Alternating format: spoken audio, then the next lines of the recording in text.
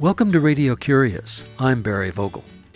The economic and cultural changes that have occurred in North American society in the past 50 or so years have resulted in today's children looking to and associating with their peers instead of their parents for direction, for a sense of right and wrong, and for values, identity, and codes of behavior. This peer orientation works to undermine family cohesion. It interferes with healthy development and fosters a sexualized youth culture in which children lose their individuality and tend to become conformist, desensitized, and alienated. These concepts and what to do about them to develop strong families and emotionally healthy children are explained in Hold On to Your Kids: Why Parents Need to Matter More Than Peers, a book by Gordon Neufeld, Ph.D., and Gabor Mate, M.D. When I spoke with Dr. Gordon Neufeld from his home in Vancouver, British Columbia, we began our conversation about these topics with the discussion of the importance of the development of an attachment between the adult caregiver and the child, beginning at infancy.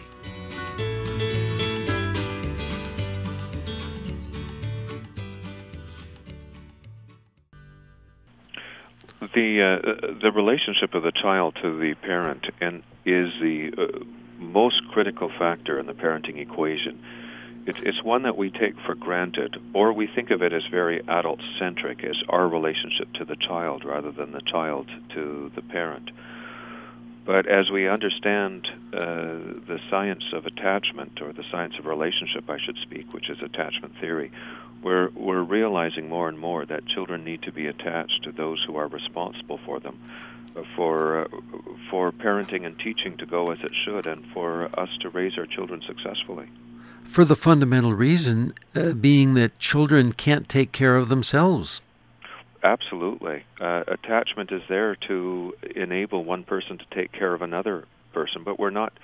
These instincts spring out in the parent caretaking behavior, but in the child it makes receptive to being taken care of. We can't just take care of anyone, just like we can't take care of a pet that's not attached to us.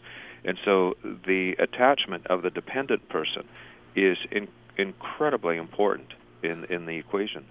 How is that attachment developed? Obviously, being present next to someone, the repetition of the presence. Yes, the nighness or nearness in attachment theory, we call it proximity. But being with is only the beginning step. We suffer from a very simplistic idea of attachment in North America. Part of my challenge was to be able to collect writings in attachment from numbers of theorists and put the pieces together.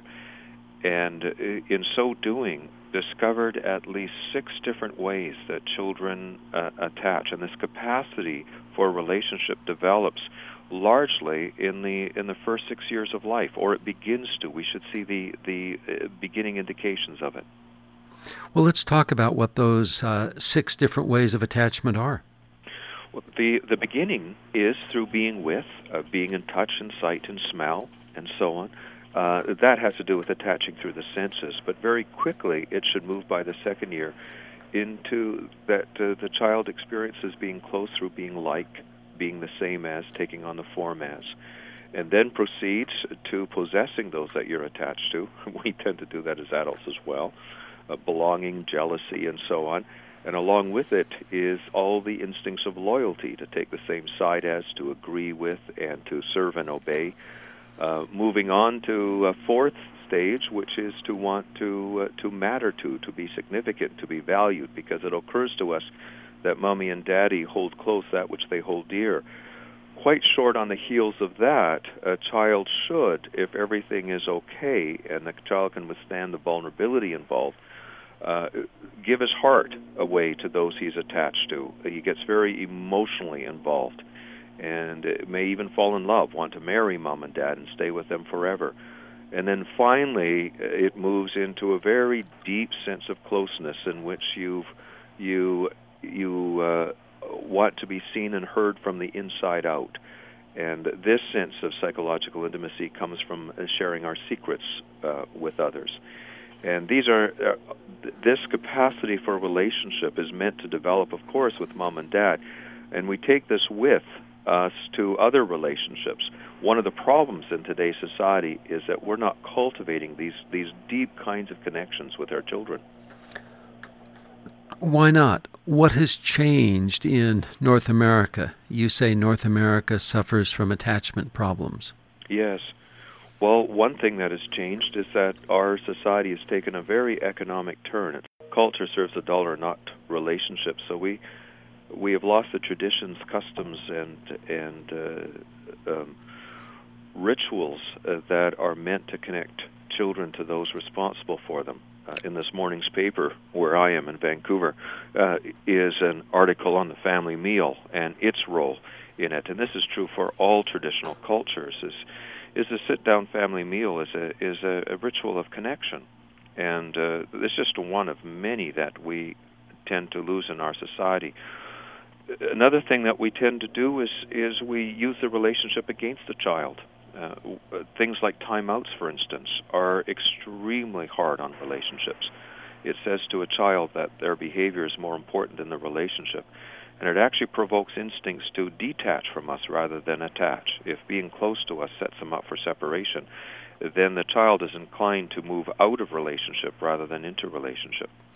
Well, staying with the concept of timeout for a minute, what do you suggest a parent does in lieu of timeout?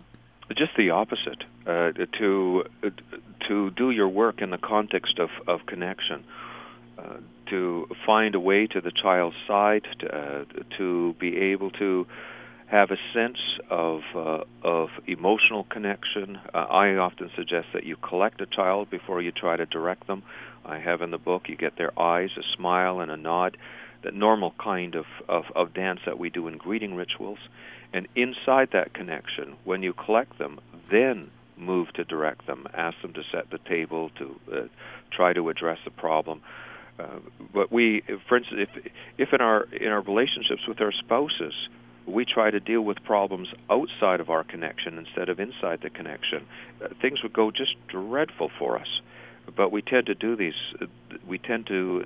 very same thing with our children. Can you give us some concrete examples using the spousal example and the child example?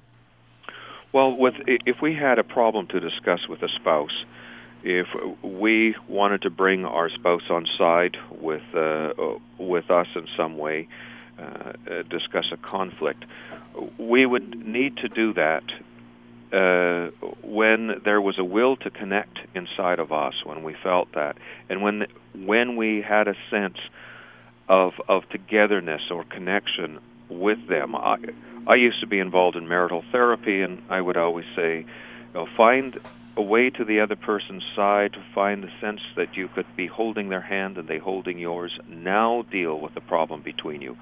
But if you try to deal with the problem outside of that connection, it's just going to get worse.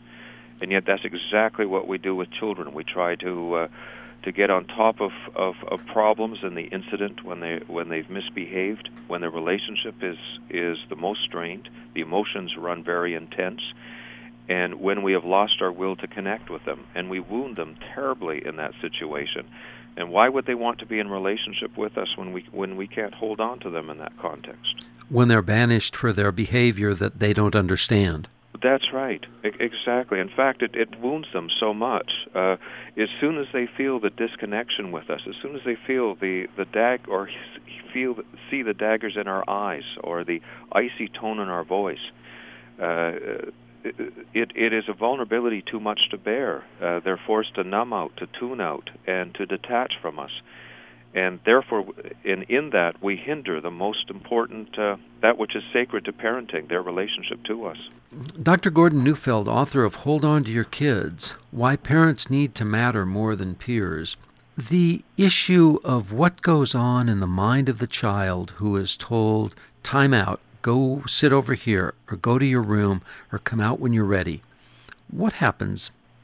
It's not in the mind. It's not so much the thinking. It has to do with an emotional response. It really hits the child in the limbic system, so to speak, the emotional part of the brain. They get stung. They feel hurt in that tone of voice. So everything comes then either about connection, a child scrambling back into the good graces of mom and dad, or scrambling out of the relationship, trying not to feel, not to think, or not to be close, so that you won't get hurt. But these are instinctive reactions, really.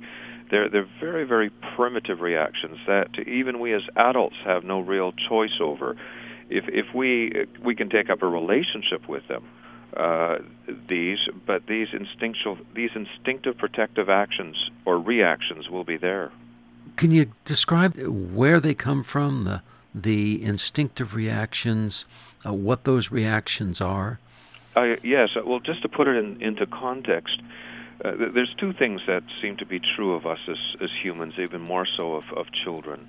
One that is that we are creatures of attachment, in need of contact and closeness with those that we're attached to. But secondly, we're very vulnerable beings. We're easily hurt, easily wounded. And when we attach to somebody, it sets us up for being hurt. When we get a sign that we don't matter to them, that they don't want to be with us. And so there's always that interplay between attachment and vulnerability. And if a child can feel safe, that there's nothing that can sever the relationship with the parent, that when in trouble, they're not in danger of losing the contact and connection, then they can withstand the vulnerability that is involved in deep relationship. But we tend not to honor that in our children, and with tone of voice, with looks in our eyes, and especially with our parenting practices of using what they care about against them, and of shunning and of excommunication. That really that timeout is get out of my sight until you can behave. We really cut them to the quick and provoke. We now know that there are three basic defenses against this vulnerability: numbing out, and then children are losing these very vulnerable feelings. That's where we get it. I don't care, doesn't matter, whatever, and this huge epidemic of boredom in our children, losing their vulnerable feelings. And tuning out, they lose the perceptions that lead to vulnerable feelings. Whatever they don't see doesn't hurt them. And then finally, this ultimate defense of all, what's technically called defensive detachment. This is the one I mentioned. When being close sets you up for being hurt, then the brain automatically wants to back you out of that attachment. What do you find are some of the contributors to these three phases: numbing out, tuning out, and defense of detachment in the North American society? Well, it's basically a vulnerability too much to bear. One is that we're giving rise to very, very sensitive children, and these sensitive children are easily hurt. But another huge factor is peer interaction. Research shows that peer interaction is the number one source of teasing, taunting, shaming, stress in a child's life, of feeling hurt. And to protect them against this, they need a very strong, deep relationship with a caring adult, only if what mom and dad thinks matters most, and only if it's safe. That is, that they feel that connection is absolutely safe. Can they endure the teases, taunting, shaming, the kinds of interaction that happens with their peers? Our mistake is we don't take this into consideration. We don't realize that our children are hardening up right underneath our very noses. What do the peers do that cause this reaction or this form of development in the child? Oh, they're just being normal. They're not responsible for each other, so they're just naturally insensitive. Teasing. I don't want to play with you. You stink. Things that we would never, as responsible parents, say to our children. But then children aren't meant to be responsible for each other, so it's not it doesn't require any viciousness on their part. But it's the association and the proximity and the development of the sameness, some of the issues that you've listed earlier. Yes, it's when children attach to their peers, when peers matter more than their parents do, that it leads to a very vulnerable situation, a vulnerability that's too much to bear. And we do this even at 3 and 4 years of age. We think peers are the answer, and they're not the answer. Our children, it just leads to children becoming numbed out and tuned out. Well, Dr. Gordon Neufeld, let's jump ahead and look at the pre-adolescent child and see how these issues affect a person of that age. Well, we tend to think that as children grow older, they need to separate from us to grow up, and that they need to replace us with their peers. And these two thoughts are very, very harmful in our society. Children don't have to separate from us. They need to attach deeper to us. Attachment is the womb for them to be able to grow up to become their own persons. And they don't need to replace us with their peers. They need to replace us with their own sense of self, with a sense of personhood, so that they can be with their peers without losing their sense of self. These are very fundamental principles in developmental psychology, but somehow we've got them wrong in our society, and it's leading to not holding on to our children as we should. Well, again, what has occurred that has caused us to get them wrong? Basically, culture has changed. I don't think parents have changed so much, but culture has changed. And with it, we've lost the extended family. Generally speaking, we've lost a supporting cast for parents, and the traditions and customs. So that is what has changed. And we've made another big mistake in our society that we've never done before. As instead of honoring tradition and custom and ritual, we look around us, and if something appears to be normal, we assume it's natural. And so if children are preferring to be with each other, we think it's normal, instead of looking to cultural tradition and wisdom to give us the cues. So even in our research, we take a look at what's typical. For instance, we find that children more typically look to each other for a sense of their significance, and then we decide that this is normal, and therefore we have to increase the friendliness between children to encourage self-esteem. When the problem was children should never be looking to their peers for self-esteem in the first place. When on trial to your peers, you're going to be destined to a sense of insecurity. Then we have a presumed fork in the road where an adolescent is looking to their peers for that support and that sense of self. What do you recommend that the parent do at that time? They see the child drifting away, adopting values of which the parent does not approve and does not support. Well, the good thing about a relationship, it's never too late. It can be restored. The hard part is to get past all the behavioral problems that emanate when the relationship isn't good, when a child loses his desire to be good for us, to win our favor, to measure up to our expectations. They don't act right, look right, smell right, and so we get very alienated, and we start riding them. And what the biggest thing is to realize that underneath this is a relationship problem, that they've fallen out of attachment with us, and if we have that consciousness, we know instinctively what to do to build relationships, to nurture, to assume responsibility for the connection, to act as if they need us, to give a sense of significance, of value, of warmth, of affection. The more we nurture them, the more likely they are to come back to feed at our table, not to go to somebody else's to get fed. In the moment of frustration, in the moment of anger or despair, what are some phrases or concepts or things that the parent can say to the kid, to the child, that support what you were just saying? Well, the most important thing to do is to remember not to try to do too much in the incident. Don't try and interact with a child when you've lost the will to connect. I always suggest to parents that they get out of the incident as soon as possible. If you drop the infraction flag, simply say it. This isn't good. This isn't working right now. We'll have to talk about this later. Then change the subject or change the situation or circumstance, and then come back when the connection is good to be able to deal with it.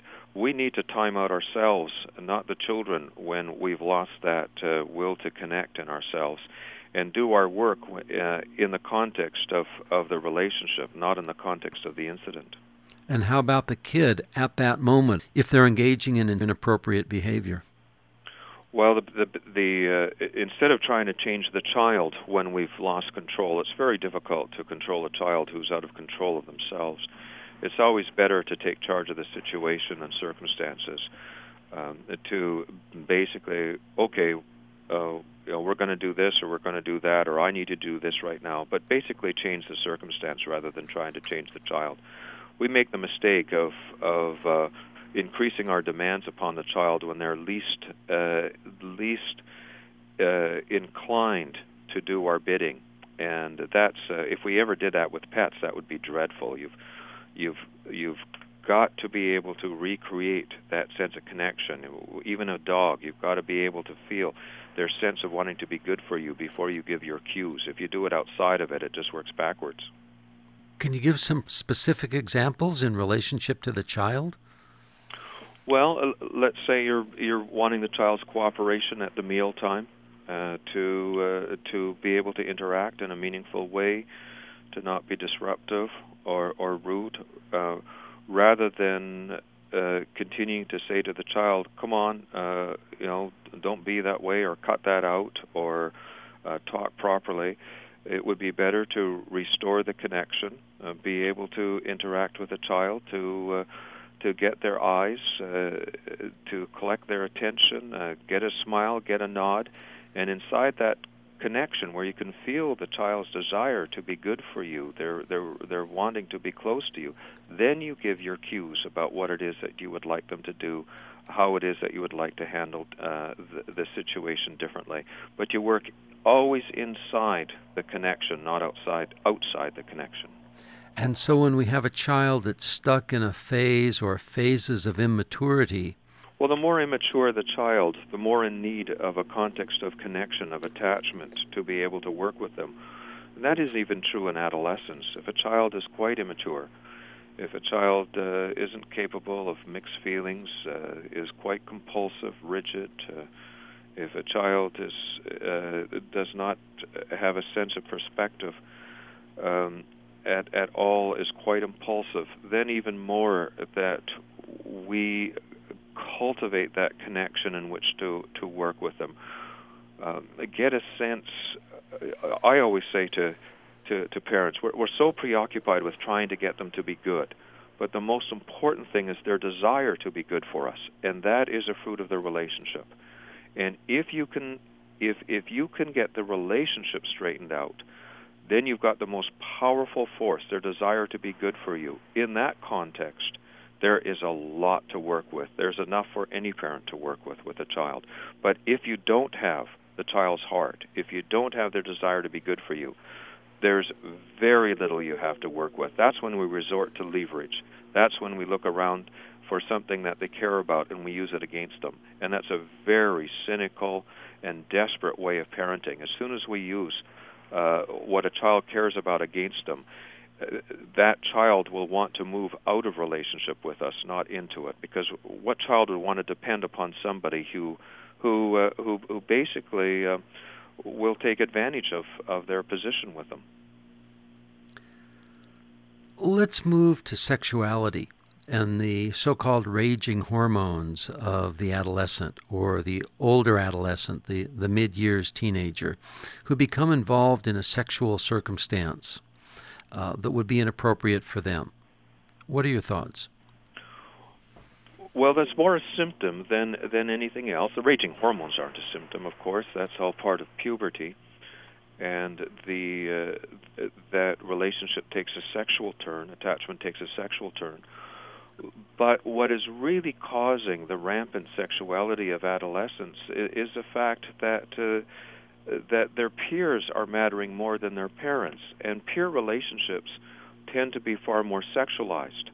And when they have lost their vulnerability about them, when they've lost their timidity and their shame, because sexuality is a very vulnerable experience, it sets you up.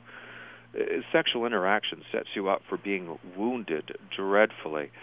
In fact, we know that sexual interaction even releases bonding chemicals in the brain, and so that now you become possessive and jealous, want to be with that person, and you have to either have been seared emotionally, or 2 or 3 of these experiences will sear you emotionally, and so ending up to become much more brazen in your sexuality. The protection against this is very strong emotional connections with adults in your life. Those adult relationships can go very deep, very, very strong, without being sexualized. And the more you can get your attachment needs met in this way, the less vulnerable you are to the more overt kind of sexual or hypersexualized interaction of what's becoming epidemic among young youth today. Dr. Gordon Neufeld, author of Hold On to Your Kids, Why Parents Need to Matter More Than Peers. I want to thank you very much for being with us on Radio Curious. And before we close, can you tell us about an interesting book that you've read lately? One of the most interesting books that I've read on attachment theory is a very, very unusual one, very readable. But it's by a Japanese psychiatrist, Takeo Doi, D-O-I, and it's simply called Anatomy of Dependence. And it's one of those books which just helps the coin drop as you realize that we are, in North American society, totally preoccupied with independence. And we've lost the dignity of what attachments are all about to enable one person to take care of another. And he just speaks right to the essence of it in the most poetic, most beautiful way. Anatomy of Dependence by Takeo Doi. That's right. Well, Dr. Gordon Neufeld, thank you very much for being with us on Radio Curious. My pleasure. Dr. Gordon Neufeld is a co-author of a book called Hold On to Your Kids, Why Parents Need to Matter More Than Peers. The book that he recommends is The Anatomy of Dependence by Takeo Doi. More information on Dr. Neufeld's work may be found on his website, www.gordonneufeld.com. There are over 750 archives on our website, radiocurious.org, and I'm honored to tell you that Radio Curious is now part of the collection at the Library of Congress. We appreciate your cards, ideas, and letters, and do enjoy hearing from you. The email is curious@radiocurious.org.